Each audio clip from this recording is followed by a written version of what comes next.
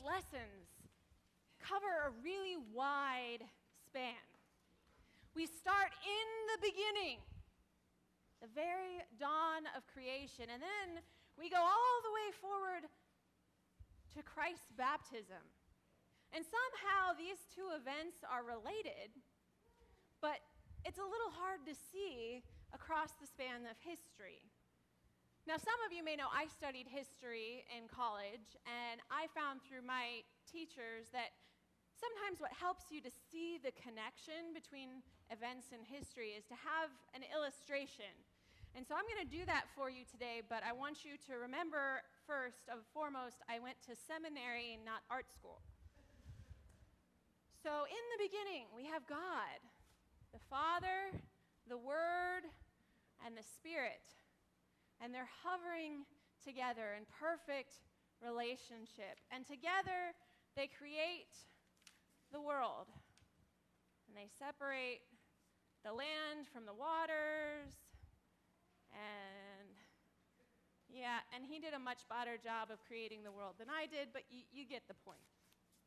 And it was good.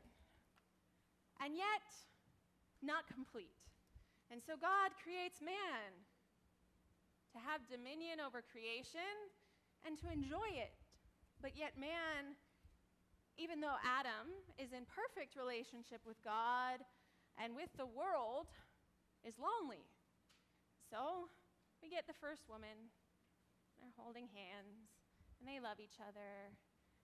And they're not wearing clothes yet, so the hair bow is the distinguishing factor there. And all's good for about 2 chapters. And then we get a snake who comes and tempts with an apple or a pear or a pomegranate, some kind of fruit, use your imagination. And suddenly, what started in perfect relationship is broken down. God goes looking in the garden for the man and the woman. Not because he doesn't know where they are, but he's giving them the chance to fess up to what has happened. And yet, the man blames the woman blames the snake, and there's enmity between the man and the woman and with God. And what started in perfect relationship is broken, and God kicks them out of the garden.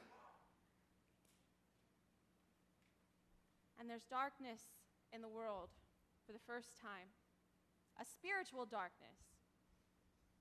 But God's not done. You see, we started our lessons with God separating the darkness from the light. And we see that clearly accomplished today at Jesus' baptism. You see, God so loved the world that he wasn't going to leave it in darkness. His original mission to separate the light from the darkness continues with the second Adam. And the Word that hovered over the waters is now baptized in water. And we see once again relationship restored, because all of the Trinity is at work here at the baptism of Jesus.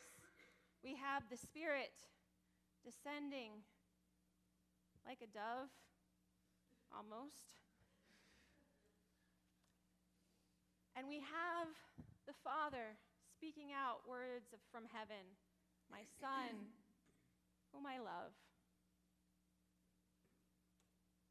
And we have Jesus, God and man, manifest, lifting humanity out of sinfulness back into right relationship with God.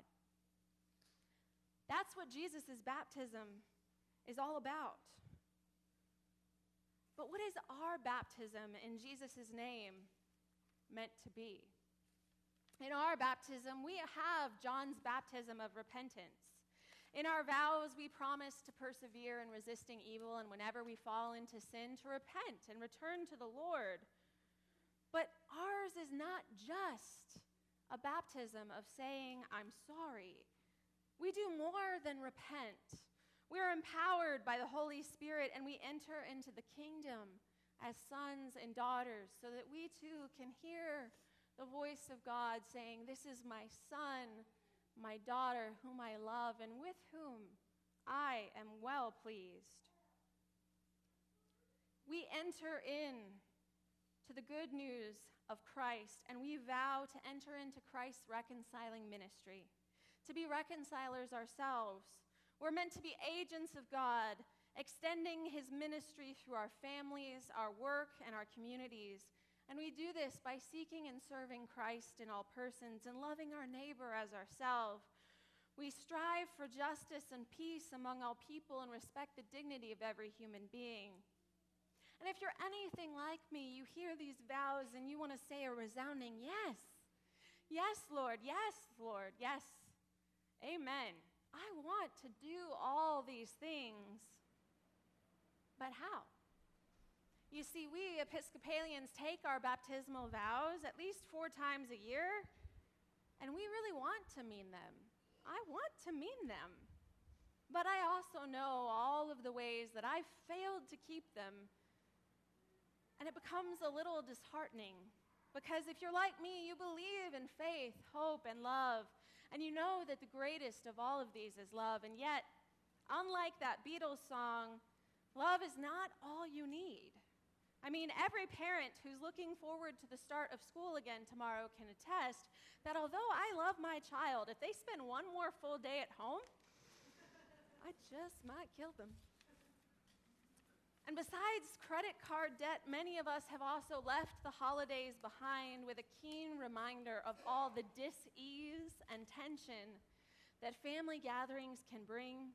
And here I am up here telling you that at the baptism of Jesus, centuries ago, in Christ, we are all reconciled to God and to one another. How? How can I witness to a reconciliation in the face of profound human brokenness? Well, there was a time when I stood on the brink. Like Eve and Adam, there was enmity between me and my spouse. And as I wept and cried out to God in my despair, I remembered God's proclamation. This is my son, whom I love. And I knew that it applied not just to Jesus, but to my husband. And I would love to say that this revelation fixed everything, but it didn't. Instead, like a petulant child, I was angry and said to God, "Well, what about me?" And God said, "Yes, you are my daughter, whom I love." God's "yep, I love you too" was not exactly the solution I was looking for. I was looking for him to fix it. And yet, stubbornly, God implied, "I already did. So figure it out." So we did. Will and I spent 10 weeks in marriage counseling, and over time we climbed back from that brink, and we journeyed to a place of health. We were reconciled, and we left counseling with the epiphany that love really, actually, is all that you need. But sometimes you have to resolve to love each other better. And the ways that Will and I learn to love each other better are not exclusive to marriage. They apply to all the ways in which we love God and love our neighbor as ourselves. They apply to children and to teenagers, to singles and to the married. They apply to your coworkers and your boss. Quite simply, they apply to everyone. So if you're stuck coming up with a New Year's resolution that you can actually keep, don't worry. I've got one for you. In fact, I've got one for the whole Messiah family. This year, let's resolve to not only love God and our neighbor, but let's resolve to love them better. This season of Epiphany, Tom and I will be preaching and teaching on 5 ways that you can love better. We're going to teach you the language of love. Now, don't worry, it's not French or Italian, and there are no vocabulary quizzes. But although at times this language, or more accurately languages, may feel foreign to you, but through them you will learn about the ways that you are loved by God and can give love to God, and how you can love yourself and receive and give love to others. So what are these languages of love? They are physical touch, words of affirmation, acts of service, quality time, and gifts. And our God offered all five at the baptism of Jesus. We see the heavens rent asunder so that the Holy Spirit could descend and physically touch Christ. And we see and hear the words of affirmation from heaven, the voice of the Father echoing out, "This is my Son whom I love. With him I am well pleased." And we see in Christ the acceptance of a profound act of service. Jesus allowed the one who was not fit to untie his sandal to baptize him in the River Jordan. John serves Christ by baptizing him into repentance. But Christ is also offering an act of service. By being baptized into repentance, the one who had never sinned, Jesus, allowed God himself to identify with sinful man so that all of sinful man could identify God. And Christ, the Father, and the Holy Spirit had this wonderful moment of quality time.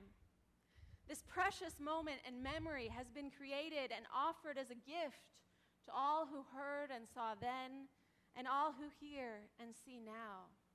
"This is my Son, whom I love, with whom I am well pleased." And through him, all of us are loved and reconciled to God. And we can be reconcilers by loving better, because God's love and all the ways that he loves us better really are all that we need. I pray you'll join us in our resolution and join us these next 5 weeks as we spend Epiphany learning more about the languages of love. On the back of your sermon notes page every week, you'll find a homework assignment. There's some questions there to discuss with a friend, to reflect upon yourself, with your family, with your children, with people that you love. Questions and resources that will help all of us to love one another better. Because our God is a God of love. He wants to tell you, beloved son, beloved daughter, I love you. With you, I am well pleased.